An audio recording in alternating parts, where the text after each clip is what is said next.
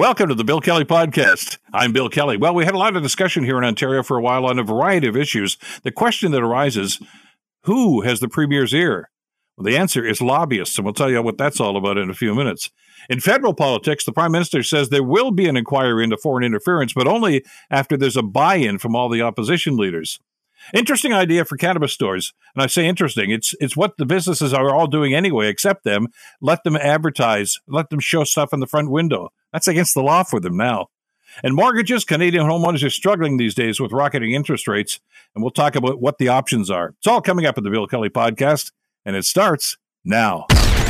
Today on the Bill Kelly Show on 900 CHML. We've had a lot of discussion here in Ontario over the last while about, especially to do with issues like the Green Belt and even how our health system here seems to be moving more and more towards private accommodations and clinics and things of this nature. And the question we ask a lot of the time is, well, just who has the Premier's ear? Who is he listening to? Well, the short answer to that is lobbyists. And it's okay. It's all part of the system, and it's quite legal as long as you're registered, et cetera. But who is doing it? And how often they've been doing it because of some of these issues is a rather fascinating picture. And our first guest has been doing a lot of research into this. And, basically, lobbyists are targeting Ontario health most of all when it comes to some of the Ford government policies.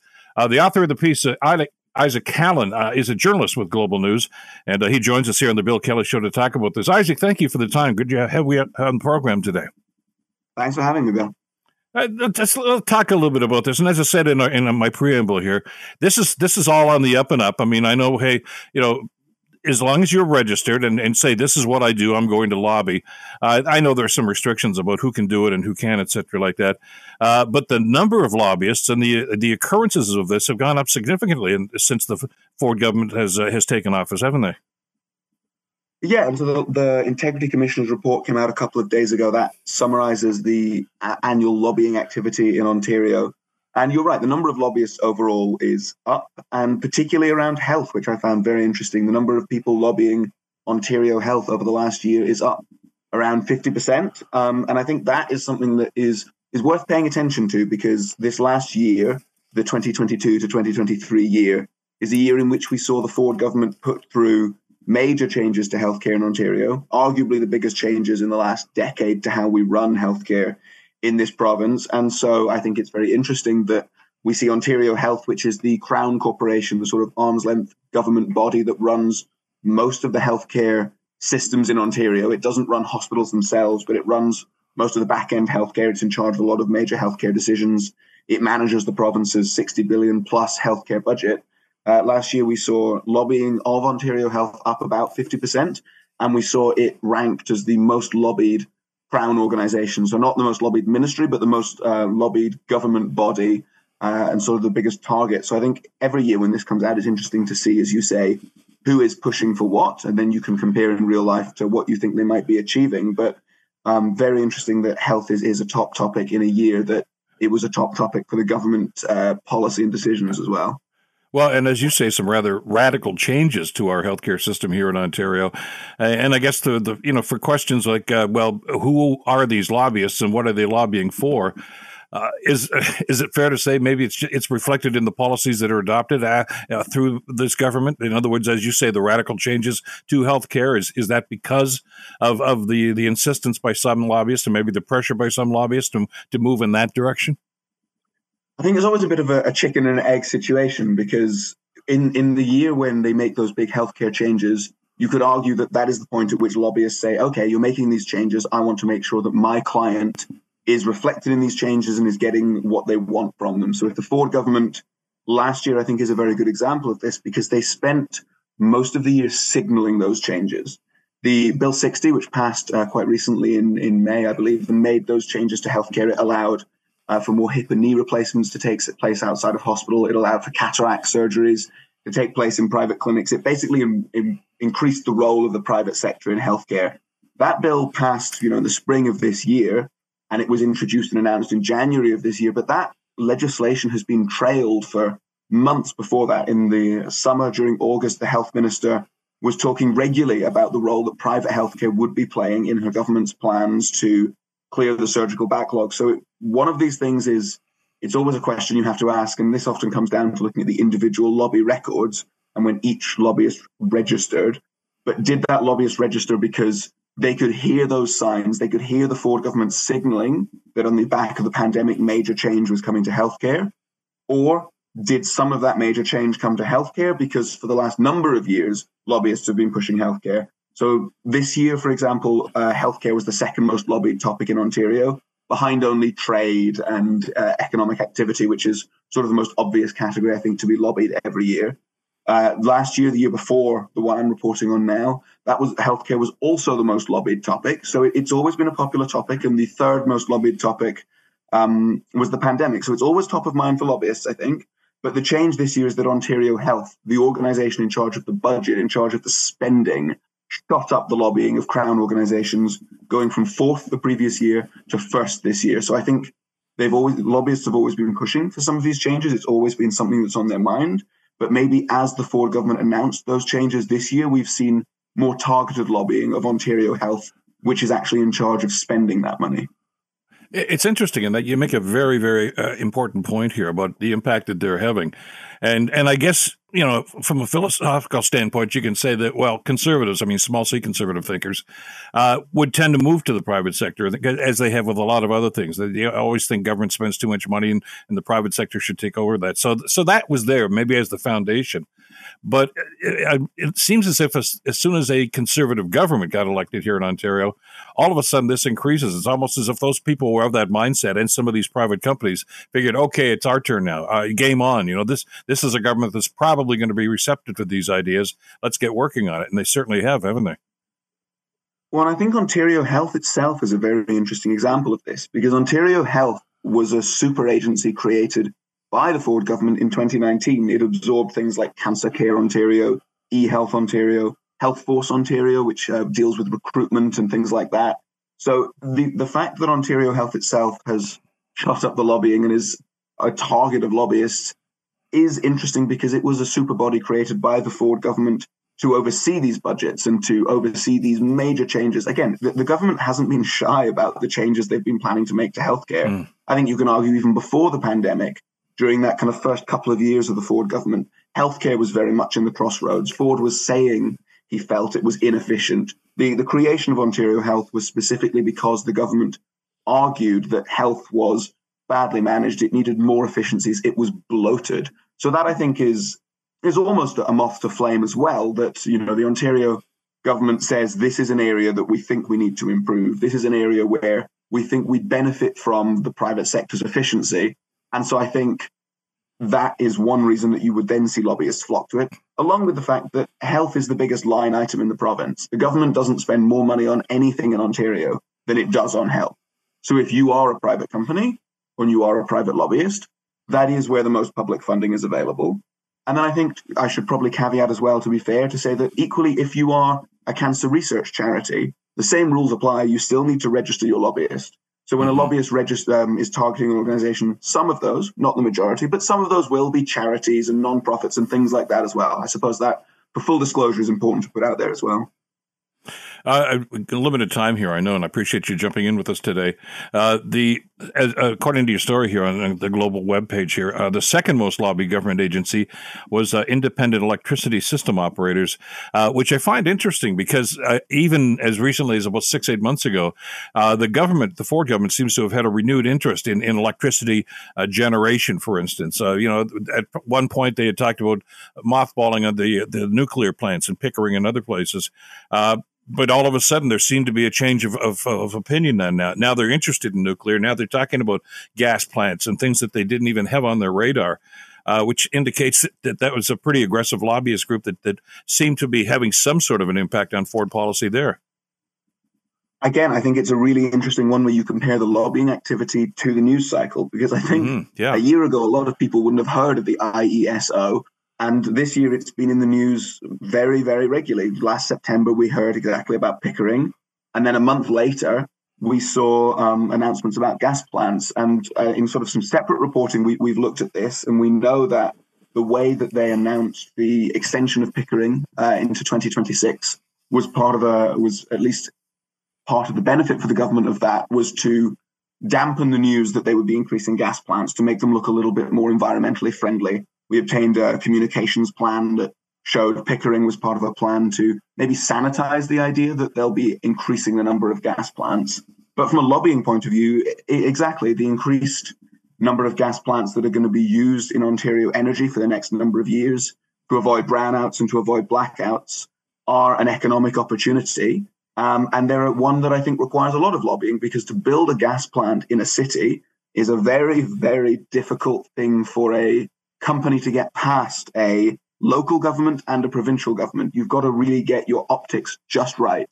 But when you do get them just right, there's a lot of money available in gas-powered electrical generation. So I think as an indication of what lobbyists can achieve and where they target their time, I think this IESO being the second most targeted is quite telling, because it shows where companies want to put their priorities and the fact that people are gearing up. We already know in Windsor, for example, the council is being lobbied pretty hard to accept a massive expansion to their gas facility as part of these changes. On the other end, you have the City of Toronto passing motions saying they don't want any more gas power.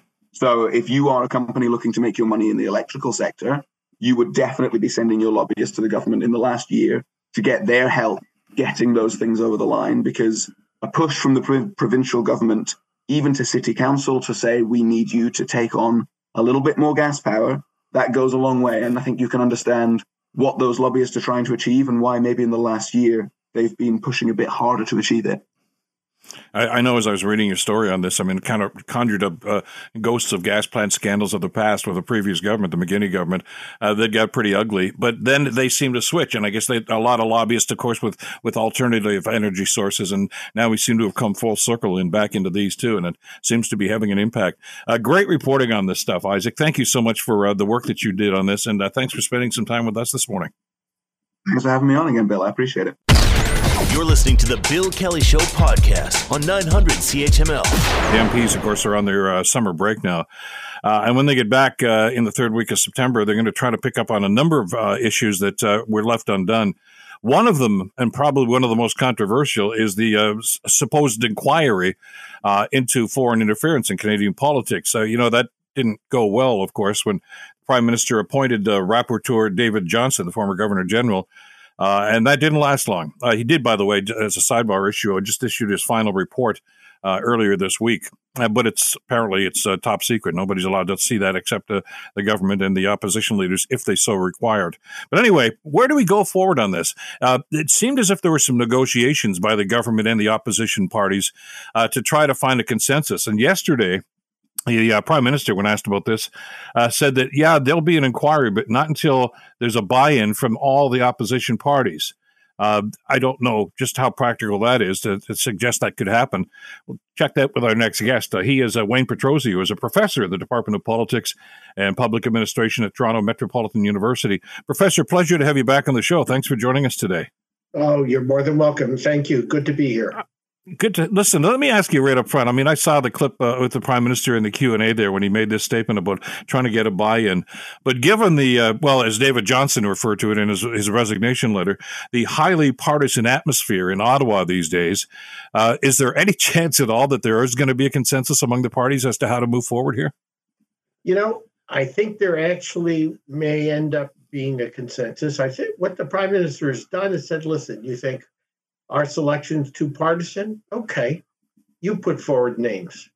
And I think by so doing, he's put the onus back on the opposition collectively to let some air out of the room, take away some of that hyper-partisanship, and by all means, give us names that you think are nonpartisan to a degree that you could accept the leadership role this individual or individuals might play in an inquiry. So I think I don't blame him for what he's done, the Prime Minister. And now let's see if they can come up with something. Well, I know the person who seems to be pushing back most on this, of course, and not surprisingly, is Pierre Poilievre. suggesting the government has to give us a plan as to what they want. I'm just wondering if the rationale behind Mr. Poilievre's thought here is, I play offense. You give me the ideas and I'll criticize them and tell you why it's a lousy idea, but don't ask me for ideas myself. Because I can't criticize my own ideas. Yeah, he's just seemingly looking for a way to try to scuttle this thing before it starts. He wants it, and that's what he says he wants anyway. But he doesn't seem to want it to be part of the process to actually evaluate how this is going to move forward. No, that's true, and I think he's painted himself into a bit of a corner. Poilievre has. I mean, the reality is, if he can't name one individual that he and his colleagues would accept as nonpartisan, then how does one go about launching an inquiry if from the moment of its birth, it's going to be attacked in that fashion by at least one party? Now, the interesting thing is that in the conversations that have taken place, both the Bloc Québécois and the NDP have said, okay, I think we can work with this and come up with the names that we can accept in a leadership role in this inquiry. And so Poilievre has isolated himself. That's the irony of this. Mm-hmm. It's self-inflicted.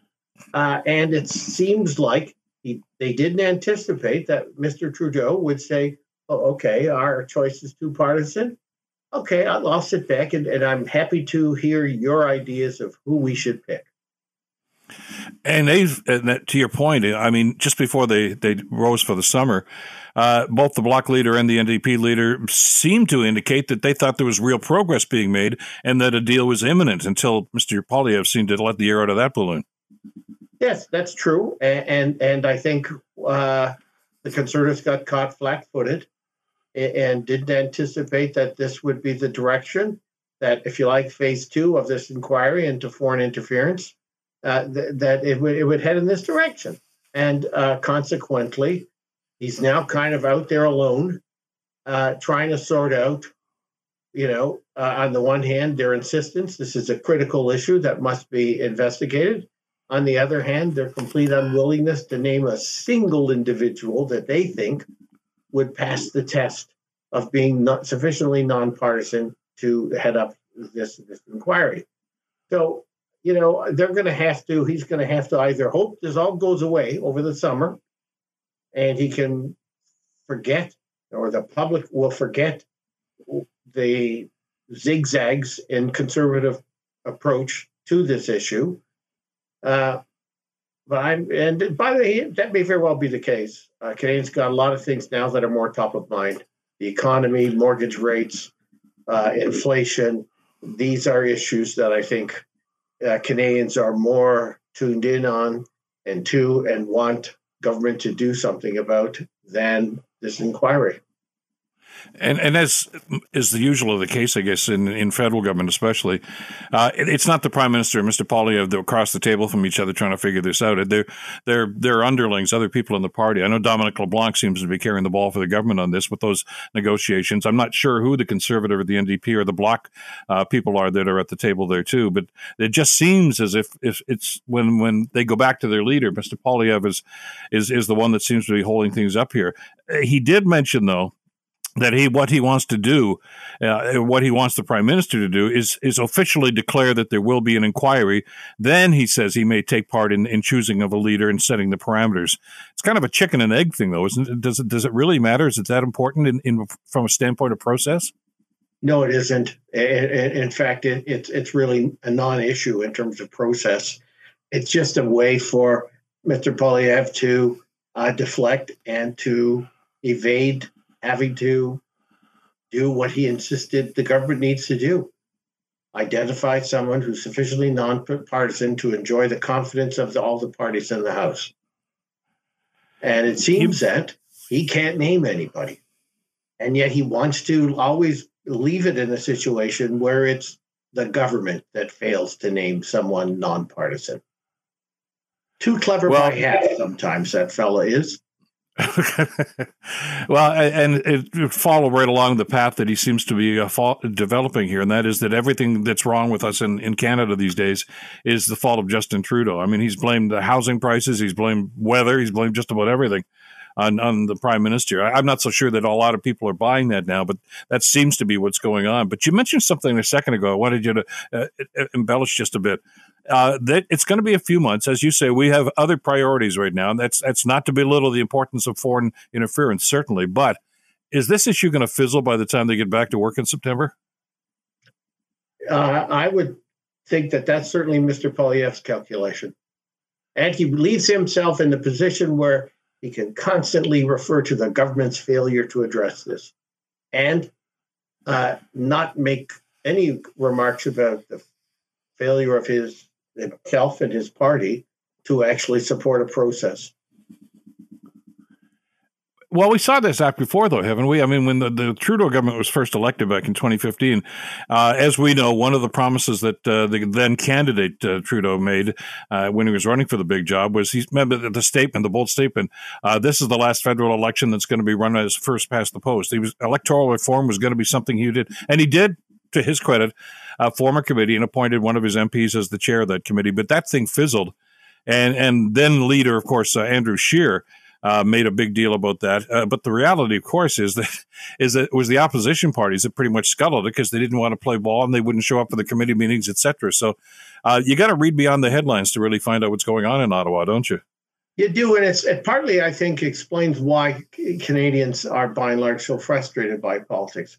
It doesn't seem to be politics. It seems to be a case of always of pinning the tail on the donkey. And it's tiring, that game. Certainly most children, by the time they're 8, are past it. And I think Canadians expect the politicians should be past it too. But we can't. Well, it goes back. Yeah, it just goes back to that, as you say, extremely partisan atmosphere that's permeating and I guess some would say dominating politics today. And it creates a sense of inertia where I guess we all find frustrating. Professor, always a pleasure to have you on the show. Thank you so much for this. Have a great Canada Day weekend, and we'll talk again soon. Same to you. Take care. Take care. That's Professor Wayne Petrozzi from Toronto Metropolitan University. You're listening to the Bill Kelly Show podcast on 900 CHML. So imagine you're a store owner, shop on a main street in your community, and okay, you want business, and one of the best ways to generate business is walk-in business, right? So your storefront, you're going to put something in the window. If it's a women's clothing store, you're going to put dresses, jackets, whatever you're doing this time of year. If it's a sporting goods store, there's your baseball bat and your hockey stick, et cetera, et cetera. But if you're in the cannabis business, which is legal now, and they do have storefronts, current laws say you can't put anything in the window. You can't advertise. You can't even tell them what products you have. And that may be changing pretty soon.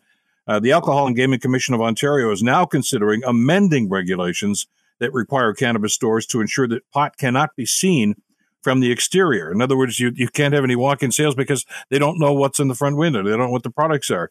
And the people in that business are saying it's about time this happened.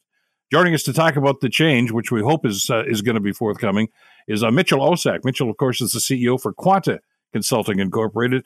Mitchell, great to have you back on the show. Thanks for joining us today. Thank you, Bill. I kind of drew the analogy with the current regulations as they are right now with the cannabis industry. Basically, the government is saying, go ahead there, flourish, and we hope you do well, but they're tying one hand behind their back, aren't they? Absolutely. This sort of corporate or regulatory schizophrenia has been apparent since adult use cannabis was legalized back in 2018. The government wants to encourage safe and secure and reasonable consumption. But at the end of the day, they're actually creating unsafe conditions for consumers as well as employees of cannabis stores. Well, yeah, let's talk about that aspect of it too. I'm talking about displaying the product, which I still think is important. That's retail 101. You let people know what's available to them, and that's how you generate walk-in business. But if you're going to cover everything up, you don't know what's going on inside the store, do you? No, absolutely you don't. And not only does it create unsafe conditions, and there's been many robberies and assaults within these stores, But also, it's not a very welcoming environment. You can imagine, if you're a senior citizen or a woman who wants to walk into a store where you don't even know who's even in the store once you walk into it. So in the government's, interest in protecting youth and so on and not publicizing cannabis, they're actually making it unsafe for consumers as well as retailers. And of course, there's the possibility of the people working in the store too. I mean, if somebody has some evil intentions about robbery or something like that, and it's not just an abstract idea; it's happened. You can't see what's going on, and that would make the clerk very vulnerable and almost paranoid, I'd think. Yeah, it's happened in many cases, both in Ontario, around Canada, including Alberta. Alberta's changed their regulations to reduce the opacity of the windows. In the United States, people have been murdered in cannabis store robberies. So it is a serious and present danger, both to the community as well as employees. And there's no reason why it needs to happen. Well, exactly. And I guess it goes back, maybe I don't want to rekindle the debate about, should it be legalized or not? That's been done. Okay, we're where we are right now. So if you disagree with it, God bless you. If you agree with it, God bless you. But here's the deal. You've got to maximize the opportunity for this industry to flourish, and it's not doing as well as it could right now because of this. And I understand at the time there was a big debate. Well, we don't want this near schools. We don't want kids, walking out on their lunch hour and going over to the cannabis store. Well, there are rules and regulations in place for that. Okay, and I don't hear of any stories where there's some egregious misuse of that. It seems to be happening. And besides, as I've done some explaining and talking to some people about this, the products themselves are usually in plain envelopes. All right, you can advertise and just say we have this. I don't think any of that stuff is going to lure people in there who shouldn't be in there. It's really just advertising the products which are going to be available. You can't do that if everything is frosted over on the glass. You're 100% right, Bill. It's Shakespearean. It's much ado about nothing. The packaging, if anyone's ever bought cannabis products from a cannabis store, the packaging is very similar to tobacco. Packaging is not enticing people to consume the product, let alone overconsume it. So it really, from a consumer experience standpoint, and especially communication of the product features and the scent, it's actually quite lacking. And in a lot of cases, the lack of proper branding or proper packaging is actually encouraging overuse. And we see that with higher THC levels. People don't realize what they're buying. And also, it really is hamstringing both retailers and licensed producers to communicate the features of their product. And just like you and I can walk into a liquor store, even see from outside a liquor store of what's available, and know what we're buying inside, cannabis consumers as well as retailers have no options around that. And I don't think that's a safe, responsible, and business-friendly way of selling this legal product in Ontario. I've mentioned the story before, but very quickly I'll just cover it again. When I was just a little kid, and my dad would go into the LCBO the odd time, they weren't allowed to display products in the store. If you wanted a bottle of rum or a bottle of wine, you had to fill out a form and check the box, yes, I want this, and they would go into the back of the store, get it, and bring it out to the customer. I like to think we're past those puritanical days, but it just seems that they've pretty much imposed that same mindset on the cannabis industry right now. You're absolutely right. I mean, it's nanny state kind of behavior. And what's shocking to me, as well as many consumers and many in the industry, is that if you look at the data, like alcohol in so many ways, and I'm a consumer of alcohol, is so much more dangerous from a drinking and driving, domestic abuse, health reasons perspective than cannabis is. Yet, we, as you talked about, we can go in and have some of the best retail experiences in Ontario in LCBOs. You're not even close to that when it comes to cannabis, and it's just a shame, because it's really about, in my mind, doing well by all stakeholders and creating positive experiences for everybody. If it was a little more welcoming in many of these retail stores, I would gather that many of them wouldn't be in the financial straits they are right now. Well, the industry is doing okay from what I'm told, but not as well as it could because of that. I mean, when it was legalized, you and I have had this discussion in the past, Mitchell, that, they were buying huge properties and saying, okay, that's going to be a processing plant. There's going to be one here, one here. And we're not even talking about the retail end of it. We're just talking about the production. Well, that's cooled off considerably. And it's finding its own level. But if you want it to succeed, and I know the government wants to, because they like the revenue they're generating from it, you've got to give them every opportunity. And I really don't think that if they're allowed to display products in their window, that's going to get somebody to who's walking past on Queen Street in Toronto to say, I was never going to do that, but boy, that's a pretty package. I'm going to go in there. That's not the situation at all. And I think people are being naive if they think that's the cause and effect that's going to happen here.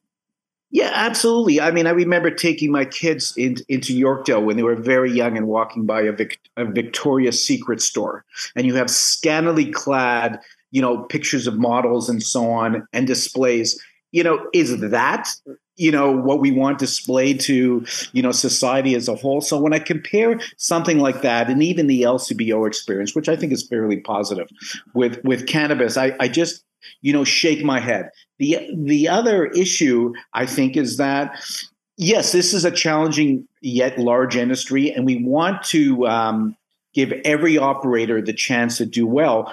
But we don't want to hamstring them through self-inflicted regulatory rules that really don't do anything positive around consumption and protecting youth, which is the point you just made earlier. The truth of the matter is, a lot of these retailers in Ontario are small businesses. They're not corporate chains. They're not huge multinational companies. They're mom and pop operators. And when we really think about how these rules are going to be impacting business, we can't forget the fact that many of these weed stores are owned by our neighbors. They're owned by our parents and our brothers and sisters. And why should we, have them have one of their arms tied behind their backs because of ridiculous regulations? Do you see this sense of practicality that you and I are talking about now affecting the decision? Are they going to modernize this, and are they going to see the light here?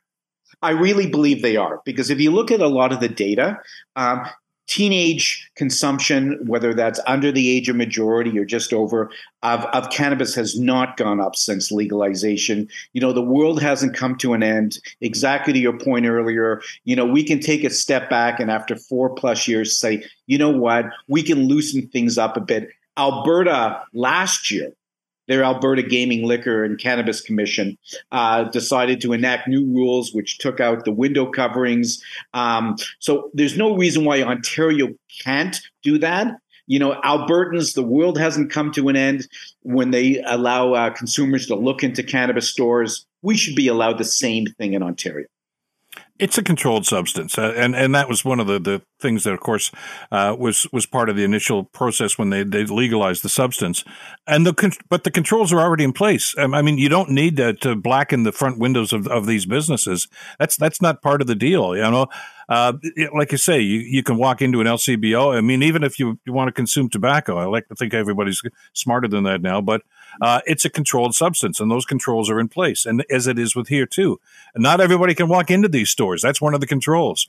Certainly not everybody can buy it, and that's one of the controls. So you're right. This seems to be an overreach and maybe an oversight too, and that I think these guys are going to look at the Gaming Commission and simply say, "Oops, we got that wrong." I'm hoping so. We have a great model in the LCBO in terms of what's allowed and what's not allowed. You can sample products in the LCBO. And there's all the issues around drinking and driving. Why can't we, and this is a rhetorical question, why can't we sample cannabis products if we can sample alcohol?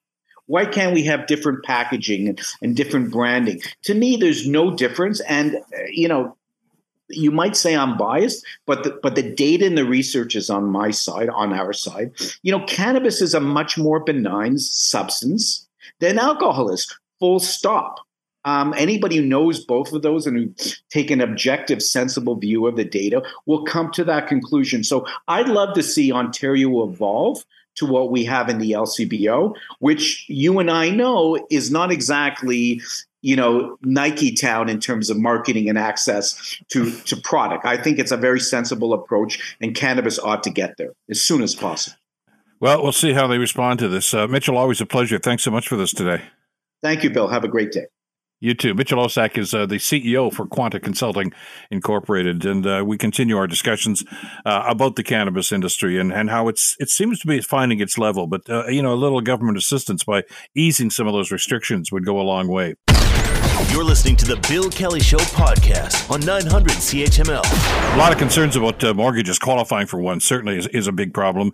Even renewing them, though, because of the interest rate hikes that we've had over the last year and a half or so, are causing a lot of problem for people that are homeowners and would like to continue to be homeowners. So one of the elements that's happening here, and what some lending institutions are doing now, is offering extended mortgages. I mean, the average mortgage is, 25 years. Now they're talking about 60, 70, even 90-year mortgages. I'm not so sure that's such a good idea. There's got to be a discussion here about whether, it may sound appealing to you initially, but is it really good for you in the long run? Get the answer from our next guest. Brian Hogben's been on the program many times before. He's a broker with Mission35 Mortgages. He's the author of the book, How to Get Mortgage-Free Really Effing Fast, the book on how to pay off your mortgage in Canada in 10 simple steps. I'm not so sure if this thing I hear about extending the amortization is one of those simple steps. Brian, good to hear from you again. Hope you're doing well these days. Yeah, thanks, Bill. I am working on the sequel to that book. There might be 11 steps now, so given what's happening in the market. So, the revised edition. This is a guy who changes with the times, people. Let's talk a little bit about this whole idea here, mostly the fixed rate mortgages, et cetera.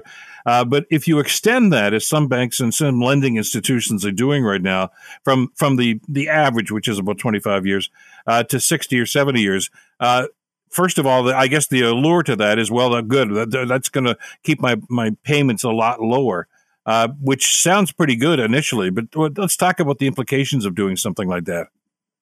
Yeah, well, it essentially these static payment mortgages are the ones that are being affected. They're fixed payment variables, and essentially what happens, it almost puts you on a never plan.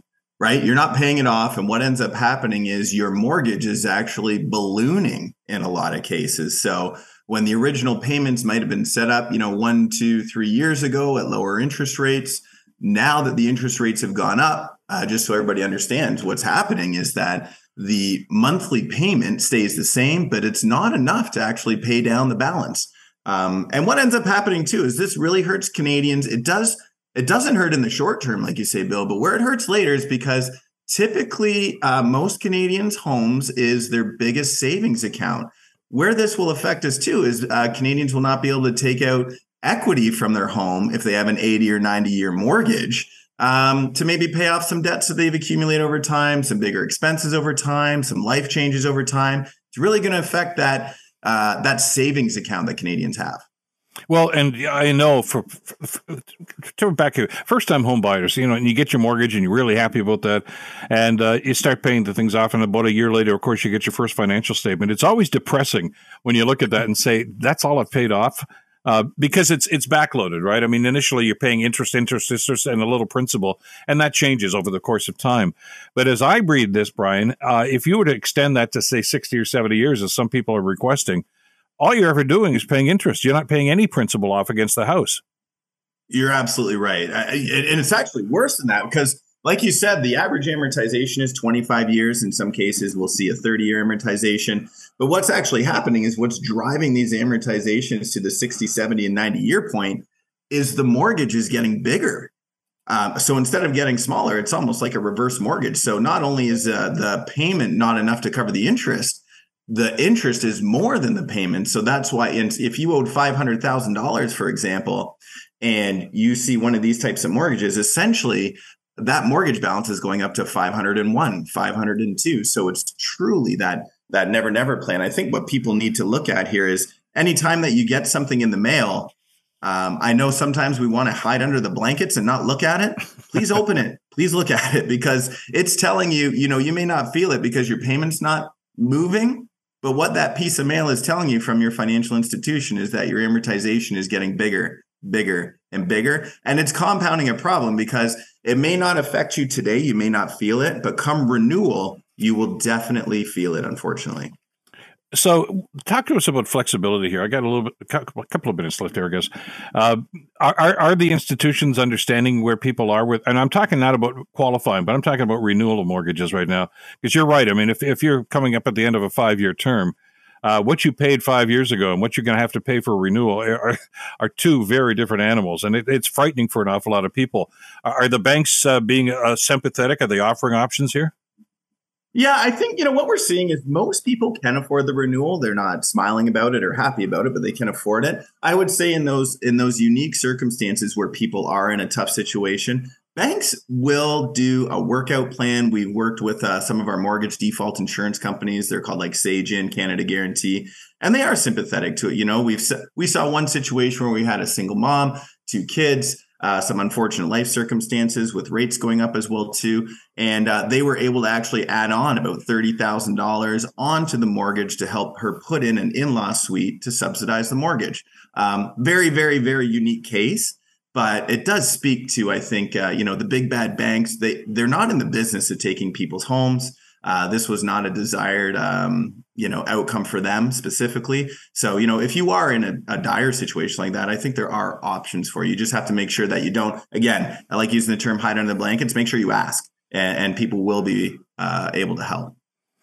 Challenging times to be sure, but there are options out there. Brian, it's always a pleasure. Thanks so much for this today. Have a great Canada Day weekend. We'll talk again soon. Thanks, Bill. You too. Take care. Brian Hogben. The Bill Kelly Show, weekdays from 9 to noon on 900 CHML. The Bill Kelly Podcast is available on Apple Podcast, Google Podcast, or wherever you get your podcasts from. You can also listen to The Bill Kelly Show weekdays from 9 till noon on 900 CHML. I'm Bill Kelly. Thanks again for listening. And don't forget to subscribe to the podcast. It's free, so you never miss an episode. And make sure that you rate and review.